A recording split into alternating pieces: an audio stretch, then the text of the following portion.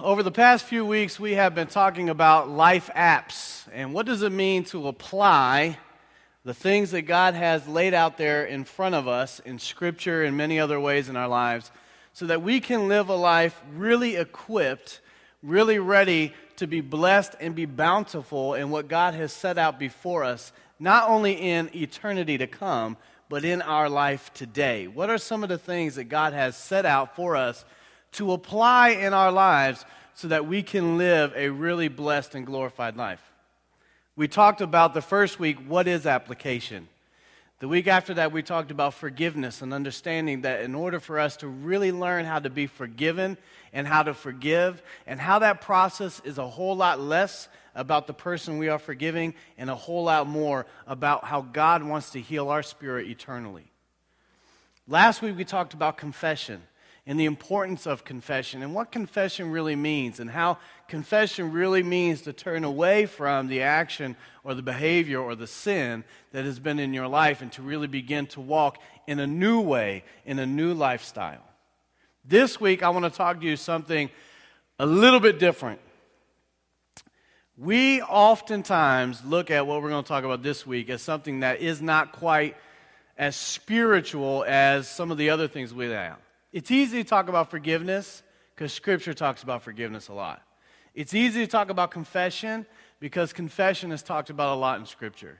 It's easy to talk about faith and love and joy and hope and all the spiritual gifts that the Spirit brings to us and all those things because Scripture talks about those things a lot. But what we're going to talk about today is pretty subtle in Scripture. And truthfully, what we do is we read over it a lot of times, and we don't bring enough attention to it. And so we really have a hard time applying that thing and really even looking at it as a spiritual thing that we need to do, as a spiritual application. And sometimes it becomes trivial. And that is your body and rest. Now, I'm not giving you permission to nap out this morning.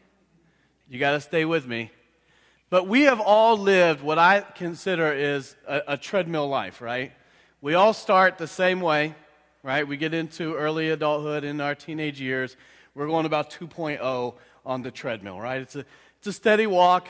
Every now and then it speeds up a little bit, but truthfully, it's a pretty simple lifestyle. If I do what my parents say, I don't get beaten, right?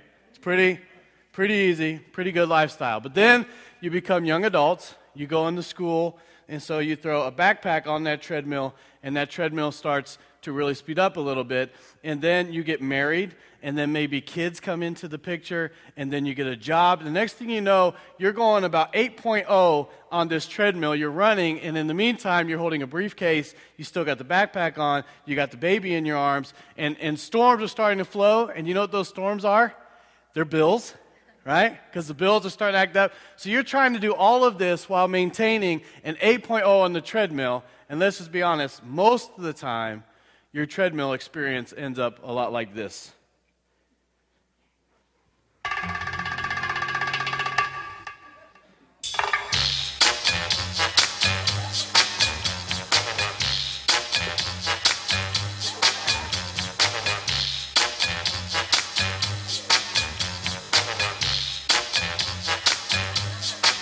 That's just a bad idea. This is kind of like breakdancing.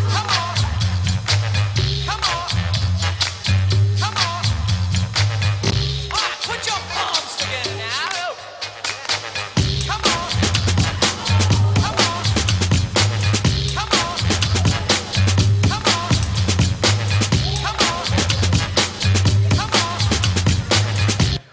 on. Let me tell you, the guy that catapults into the weights, that is the best one. He has got so much speed happening. But our life, in all seriousness, can sometimes get that hectic and get that way. And I want to talk to you this morning about Elijah. And I want to talk to you about a moment in his life that got a lot like the moment, well, maybe not quite like the treadmill falls, but you know what I'm talking about. 1 Kings chapter 19. 1 Kings chapter 19. I want to give you a brief backstory, and this is the Brad Lewis version. right? When you read it in your Bible, there's going to be a whole lot more these and thous, but let me just give it to you real quick. Elijah began a competition with the false prophets of Baal, right?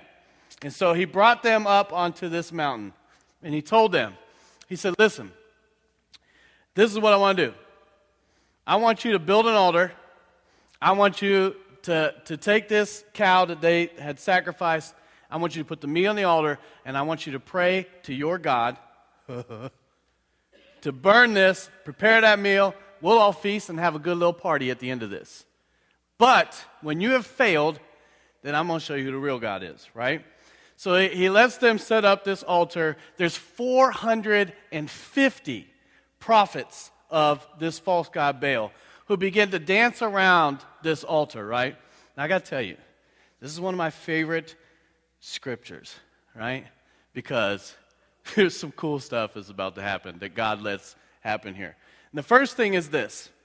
Elijah begins to taunt, right, all of the false prophets of Baal, which to me is hilarious. And if you look in your scripture, I'm not making this stuff up, right? Elijah starts to sit back, and I can just imagine him leaning back, on his donkey. And he's watching 450 of these false prophets who have been taking the people's money, who have been stealing the people's souls, literally, into this false prophet. And he's watching them dance, this ridiculous dance, around this ridiculous altar that this false god somehow is going to send fire out of nowhere and burn up, right? And he knows it's not going to happen, right? But they are sold out on this thing. And so they're dancing and they're flailing and they're singing and everything. And Elijah, you can look in Scripture, it's right there, chapter 18. He starts to say things like, maybe you're not singing loud enough. Maybe you should sing louder and Baal will hear you. Maybe that's the problem. Or you know what? Maybe Baal went on vacation and he's just not here right now. And maybe if you beg for him to come back, then he'll respond to you. And still nothing happens. So then he started saying, well, maybe you're not dancing good enough, or maybe you're not shouting good enough or loud enough. And so they begin to cut themselves and to smear blood all over themselves and dance louder and shout louder. And finally, Elijah says, all right, look, this is just getting stupid. It's my turn, right?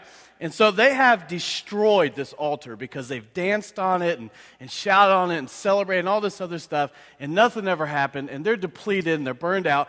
And so Elijah bends down, he picks up 12 stones for the 12 tribes, and he builds an altar exactly how God had taught the Israelites to.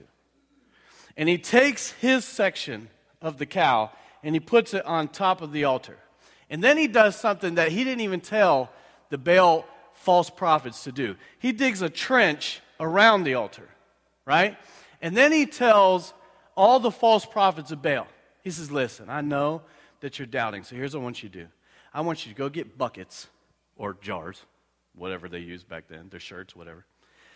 And I want you to bring the water up here, and I want you to drench this altar. I'm going to give you the benefit of the doubt. I'm going to let you throw water all over. So they go, they get gallons of water, and they drench this 12-stone altar full of water. And the trench is about halfway full at this point. So Elijah says this. He says, listen, I want you to go do it again. Go down there and get even more. So they go down there, they fill up all their containers, they come back up, and they drench it again. At this point, the trench is full, and it's overflowing, and it's completely soaked. And Elijah says, listen, I want you to go down there, and I want you to do it again. And so they go down, they get even more. And at this point, you can just imagine, right? Because they were the ones that were getting taunted by Elijah. You remember that? They were the ones that he's sitting back. He's like, oh, I bet he can't hear you. So at this point, I guarantee you that they're thinking, this dude is an idiot, right? I mean, look at this. Could you imagine what the meat looked like? Could you imagine the altar, the ground around it, and this trench that he had dug is just completely filled with water, and they're pouring even more on top of it. And then Elijah does something really, really cool. He steps back, and he calls on God. Does anybody want to guess what happens? Hey! The fire comes. Why? Because God is real. And so here comes a really cool part. Then God says, wipe them out. And so they, the 450, are slaughtered. They're slaughtered, right? None of you are as excited about this as I am. This is in the Bible. This is incredible. So, this all goes back to this she-woman, right? The big woman in the castle up on the hill. And this is what she says. Look at me. Or read with me. You can look at me if you want. 1 Kings chapter 19. Ahab, little crybaby, went and reported to Jezebel everything that Elijah had done, including the massacre of the prophets. Okay, can we just rewind real quick? Just quick. He not only was allowed to taunt them, but then he slaughtered them. He is He-Man. He really is. All right, we can keep going. You know, we look at people like Samson, and we're like, oh, dude's cool because he could kill a bunch of people with a jawbone. 450 people. Elijah. All right, we can keep going. 1 Kings chapter 19. Ahab reported to Jezebel everything that Elijah had done, including the massacre of the prophets. And Jezebel immediately sent a messenger to Elijah with her threat. The gods will get you for this, and I'll get even with you. By this time tomorrow, you'll be as dead as any one of those prophets. When Elijah saw how things were, he ran for dear life to Beersheba, far in the south of Judah. He left his young servant there and then went on into the desert another day's journey. He came to a lone broom bush and collapsed in its shade, wanting in the worst way to be done with it all, to just die. Enough of this, God. Enough of this, God. Now, I want to stop here because I want to relate what's going on with Elijah with what happens to us sometimes in our walk, in our life, every day. Elijah had just been called by God to do this pretty incredible thing, right? And what you really can't see even from this part is all that Elijah has been through even before this incredible moment. And so at this point, Elijah has done all of this. He's been through this entire thing. He has seen the slaughter of 450 people, and now he's been threatened with his life. And what you don't understand about this journey is we're talking hundreds of miles that he first went on with his servant, and then he told his servant, listen, dude, you check out here. I'm going to keep going. And I'm thinking in his head, probably because he thought that guy would throw everybody off, and he'd have even more free run into this desert where nobody wants to go, right? And so he's running for his life, and finally he gets to a melting point, a point where he's just like, I can take no more. He sees one bush, he collapses under the bush emotionally and physically, and he says to God the one prayer that many of us have prayed at some point in our lives. Enough. Enough. God, I'm out. I've done what you've asked me to do, and I'm done. I'm spent. I am physically wasted, and I'm out. And then here's what happened. God came to him, and he said this incredible pep talk. He smacked him on his royal butt, and he sent him forward, right? No, that's not what happened. Let me show you what happened. 1 Kings chapter 19, verse 4. Let's continue. Take my life. I'm ready to join the ancestors in the grave. And here's the plan. Here's the pattern. I'm going to tell you it, and then we're going to read it. Here's the pattern. Sleep, eat. Sleep, eat. Get up, and sleep. And then what happens? Then the pep talk. Now, why is it important that God does it in this manner? Why is it important? 1 Kings chapter 19, verses 5. Exhausted, he fell asleep under the lone broom bush. And suddenly an angel shook him awake and said, "Get up and eat." And he looked around, and to his surprise, right by his head were a loaf of bread baked on some coals and a jug of water. And he ate the meal, and then he went back to sleep. And the angel of God came back and shook him awake again and said, "Get up, eat some more. You've got a long journey ahead of you." And he got up and he ate and drank his fill, and he set out. And nourished by that meal, he walked 40 days and nights. Some scholars believe he went 500 miles, all the way to the mountain of God. And when he got there, he crawled into the cave, and what did he do? He slept. Now, we talk in the Bible, or in church about the Bible, how important it is for us to fast, how important it is for us to pray, how important it is for us to be in our Bibles, how important it is for us to give, how important it is for us to love, how important it is for us to be open and vulnerable in our lives. But there's something that you have to understand that all of that is wrapped up into, and that is this: your physical body. Your physical body is the instrument that God is going to use, and so therefore your physical body is a spiritual instrument. You with me? And so what you have to understand is pretty simple. The life application that God is going to teach us all, one way or another, is that you've got to rest. You've got to rest. Now, if you're anything like my wife, that's not an easy thing for you.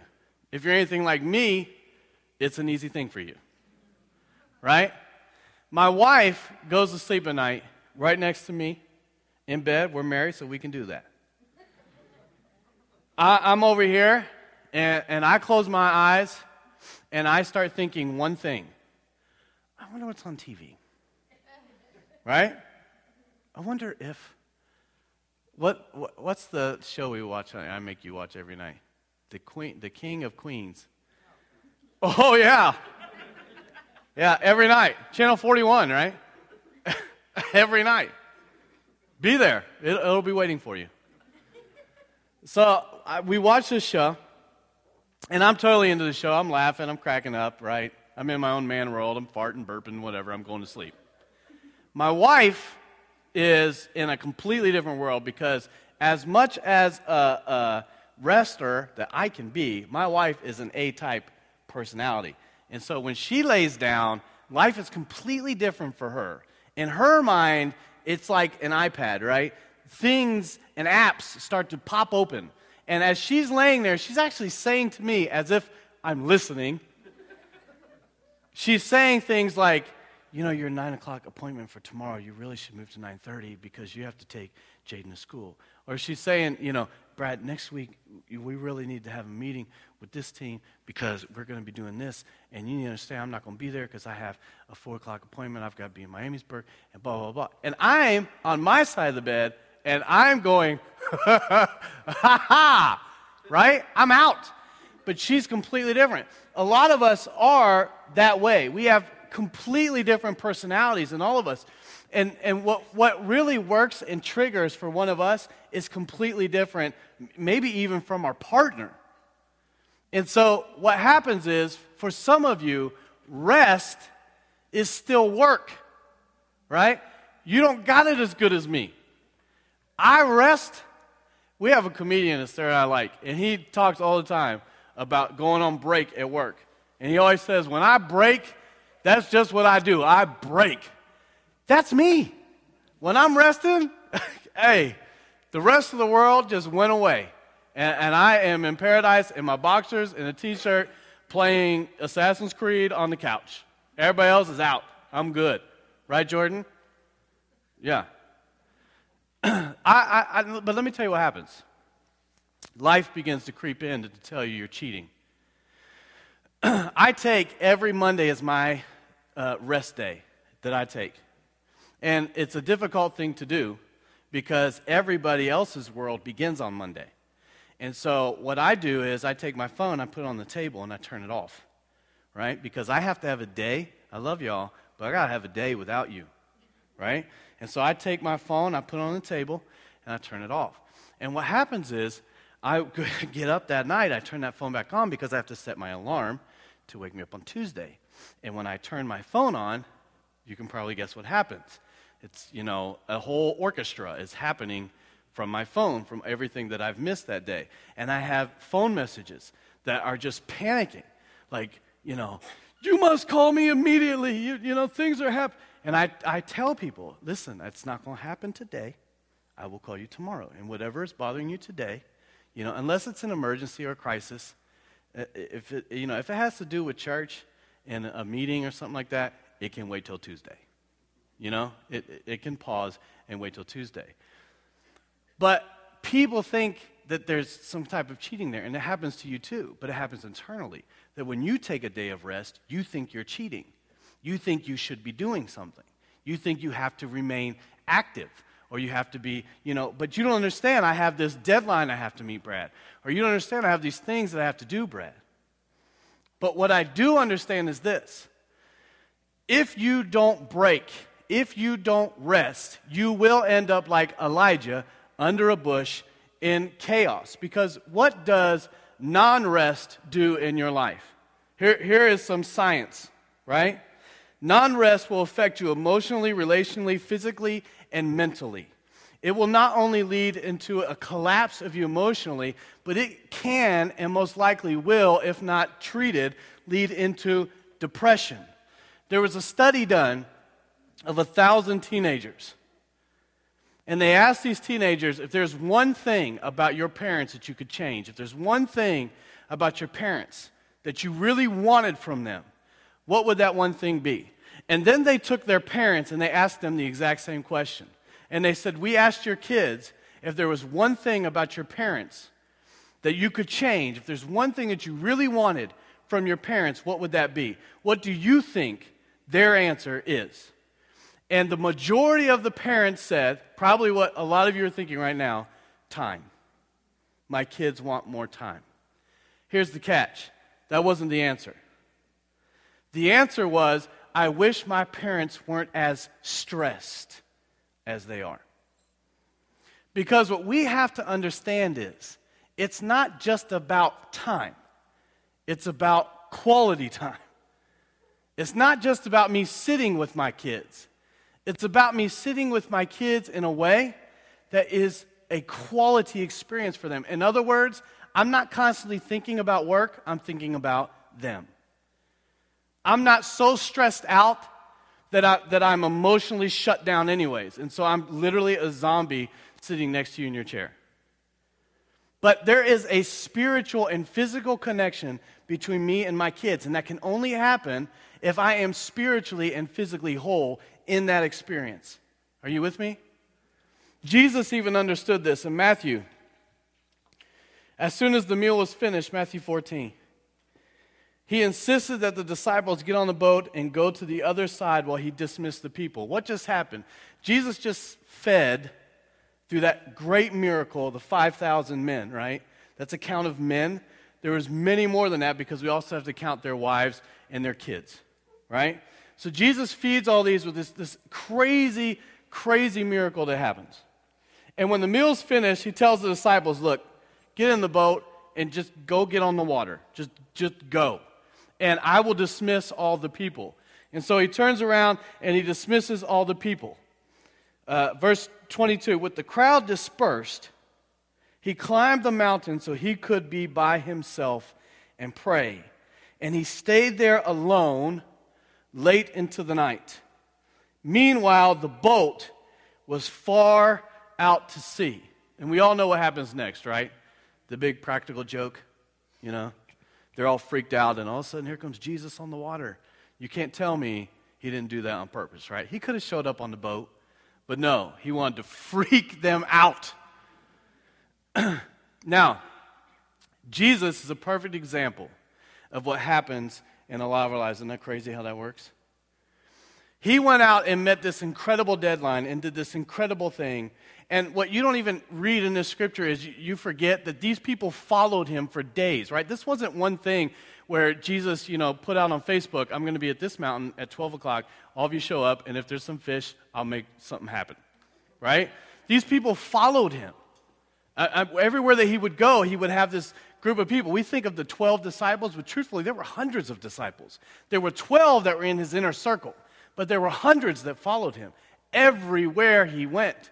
And every time he got physically spent, you can read it in Scripture multiple times, the Bible tells us, he would go in solitude and he would pray. Do you know what he would do? He would take a break. He would turn off all the communication. He would turn off everything and he would go in solitude. He will do exactly what the Scripture says. Go alone and pray. He would send everybody away. And sometimes he would even bring a couple disciples with him and say, listen, while I'm up there praying by myself, you pray for me. You pray for me while I'm up there getting some rest.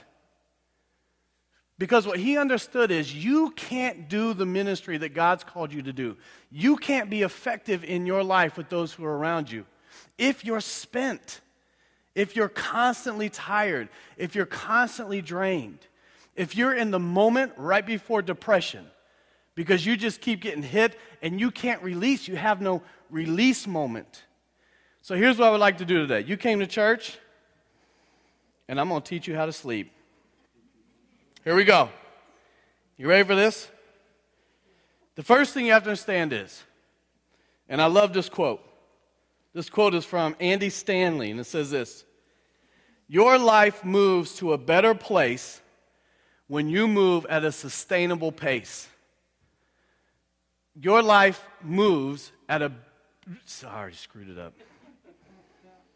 Your life moves to a better place when you move at a sustainable pace. Your life moves to a better place. You getting this? Or is it just me? When you move at a sustainable pace. What does that mean? I'm going to do it in Brad language. Your life is a whole lot better when you're not bitter. You with me? People want to be around you. You have the ability to do what God has called you to do. And what is that thing? We say here at this church all the time. We even got it up on the wall right back here. Love God and love people. It's that simple. That's Scripture. That's your commandment. That's what Christ has commanded you to do. Those are the two things. We get caught up in all the other stuff, all the rules, all the regulations, all the laws, and all that other garbage. And Jesus said this, listen, all that is dung. It's poo. It's crap. When it's compared to these two. And truthfully, everything else, all the other laws, everything else that you're so concerned and wrapped up about, all of those things will come through in your life if you do these two things. You with me? If you love God and love people, everything else will fall into place. But we can't do those things if people can't tolerate us because we're constantly on 9.5 on the treadmill. And anytime any little thing happens, our kids bump their toe on the wall, we go off. Right? Our boss says something to us at work and we go off. Or a coworker says something and we go off. We read an email the wrong way and we go off. And we end relationships over the stupidest thing. Why? Because we're at 9.5 and it doesn't take a whole lot to get us over the cliff because we don't know how to rest. So here's how it happens. First, take a Sabbath. Take a Sabbath. This is a God-commanded thing. This is not Pastor Brad standing in front of you and saying, it might be a good idea. This is a God-commanded thing. Take a Sabbath day. Do as I've done, God said. And what did God do at the end of creation? He took a Sabbath day. If God can find the time, so can we. You're busy, but you ain't God. You with me? If God can find the time, so can you. Take a Sabbath. What does that mean to take a Sabbath? It means that you don't check your emails. It means that you don't do work. It means that you shut down. I'm going to tell you, your Sabbath looks different from my Sabbath. I can't imagine all of you in your boxer shorts playing Creed, right? That's my world. Some of you like to exercise. I don't. Right? That may make you feel better. I have friends who like to run. Jennifer, I don't get that. I praise you, and when I see that, I'm like, girl, you go. You're running for two of us. Because I don't get that. I would rather eat a Twinkie. Now, look, I'm just being honest. I know I will die before you because of it.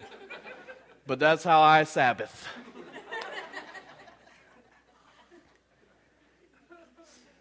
What does Sabbath mean? Sabbath means you've got to rest. You've got to rest. Figure out in your life how you do that. And your way is going to be different. And truthfully, what you look out as Sabbath, like I was just talking about with the jogging, may seem like work to me, but to you, it is your Sabbath. And what may seem like a Sabbath to me, to you, may seem completely ridiculous. But you know what? To me, that is a Sabbath. And one of the things that I learned from my father, who burned out in ministry, who crashed and burned for 10 years and had to recoup like Elijah for 10 years before he went back into it. What did I learn? I learned this. When you rest, you got to be like my comedian buddy. You got to rest. You got to break. You got to turn it off, no matter what consequences that may mean. If you have people in your life who can't live with you because you take a 24-hour break, then guess what you need to do? You need to take your 24-hour break and you need to find somebody else to do life with. Because anyone who pushes you and drives you to the extent that it breaks you is not someone who is spiritually building into you. Does that make sense? The second thing, recharge. Recharge. I want you to notice what Jesus did when he had to recharge, right? Jesus went away. He went away. He went on vacay, right? He left Dodge. He told everybody else to get lost. I want you to see what Elijah did. Elijah, God sent him 500 miles away. Now, I don't know what your 500-mile cave-like location might be. For my wife and I, if any of you would like to send us to Hawaii, I think you should. That's our cave-like place, right, honey? We went there a few years ago. I'm not going to lie to y'all. We almost didn't come back. If we didn't have kids back here, and that wasn't, I was like, honey, I can leave them. Do you see the beach right now? Sarah's like, oh, but I love them. Whatever. Recharge. You got to get out of Dodge. Listen to me. I don't do it near enough as I should. This is one of those things that I have to work on because I am somebody who is a deadline person. I'm one of those people that the Sabbath day, in all seriousness, that's something that I have to literally work on and make sure that I do. I protect that moment in my life so that I don't burn out because this thing that we do here is crazy hectic for me. I mean, you don't understand. Every day is all day. There is no downtime for me. So I have to protect that. And let me tell you what else I protect. I protect my recharging moments. Here at the end of this month, I'm taking 2 weeks off in a row. That's crazy. I know it's crazy. But let me tell you why I'm doing that. Because my family needs me. My wife needs me. And if we don't step back and recharge, then this right here it's just going to go down. Because we can't continue to carry at this level. Your life is the exact same way as mine. I know that. I know you're busy all day, every day. And I know that if you're not taking the Sabbath like I am, that it's accelerating, that your treadmill is getting faster, and you're about to crash and burn. And I also know this. I also know it's not affordable for all of us to take 2 weeks and to go somewhere. But I do know this. You can get out of Dodge. And it doesn't have to cost you a lot of money. It may not be as comfortable as your neighbor who goes and racks up all kinds of debt on their credit card. But you can get it done. You've got to recharge, and I encourage you to do it at least once a year. Get out. I encourage you to go with family. Don't go to family's house. That's not getting away. Going to Cousin Myrtle's, that's not a vacation, right? But sometimes, my family this year went with my sister's family, and my mom and dad met us, and we went to Myrtle Beach last year for a couple weeks, and it was insane. It was insane. You know what we did? Nothing. We didn't do anything. We just laid around on the beach and got burnt and loved it. Finally, the last thing that you have to do is reflect. You have to reflect.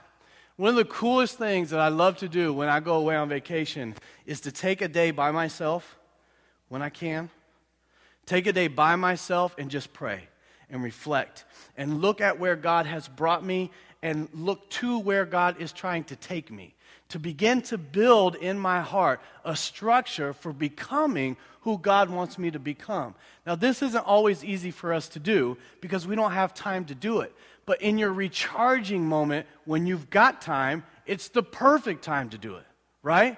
Because you can lock yourself in a place, or like I did this year, on a beach, where no one else is around, where you can just lay and pray and say, God, feed into me, and begin to dissect what you've done over the past year and get ready for the year to come until your next recharging moment. You with me? It's understanding and fulfilling that calling. Because let me tell you what's going to happen. God is going to prepare you and equip you to do something spectacular for His ministry. And in your life, it's going to look different than my life. God's not going to call you to stand up and make a fool of yourself preaching in front of a bunch of people every week. But He is going to call you to do something. He's going to call you to love in some way. He's going to call you to step out in some way. He's going to call you to reach out in some way. And if you're at 95.5% occupancy on your treadmill, if you're running as hard as you can already, you're not going to be ready for it when God calls you. But if you are recharged, then you can re-engage. And that's the last thing, re-engaging. You're going to have to re-engage. We all re-engage. You come off the rest and you re-engage. Elijah came out of the cave, he re-engaged. Jesus came down from the mountain, he re-engaged. Here's the hard part. Elijah walked into a calm situation. Jesus walked right into a storm. All of our situations are going to be different. Some of us will walk from this moment and it'll be like sunshine for the next 5 months. Some of you are going to walk right back into hell. You're going to walk right back into the storm. But you're going to be equipped now, rested and ready. If you're not, you collapse and burn. Will you stand with me?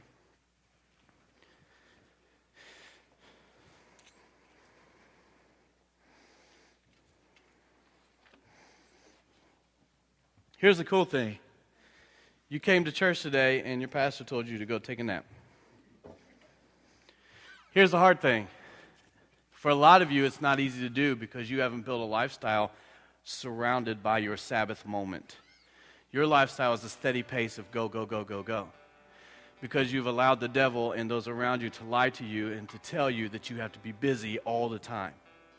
That everyone is expecting you to work as hard as you can and burn yourself out because that's just the way of America. Well, I want to tell you something. God's way is this. For 6 days, you be all I've called you to be. And you do it at 100%, as hard as you can. You get out there and you fight for me, and you live for me, and you open your heart, and you open your mind, and you love on people like no one else will love on them. And let me tell you what's going to happen. You're going to get beat down. And like Christ, they may even try to kill you. So you got to rest and get ready. You've got to take your Sabbath. You've got to recharge. And then you'll be able to re-engage. You follow me? Let's pray. Father God, I thank you for your word. God, I thank you for the truth that you teach us.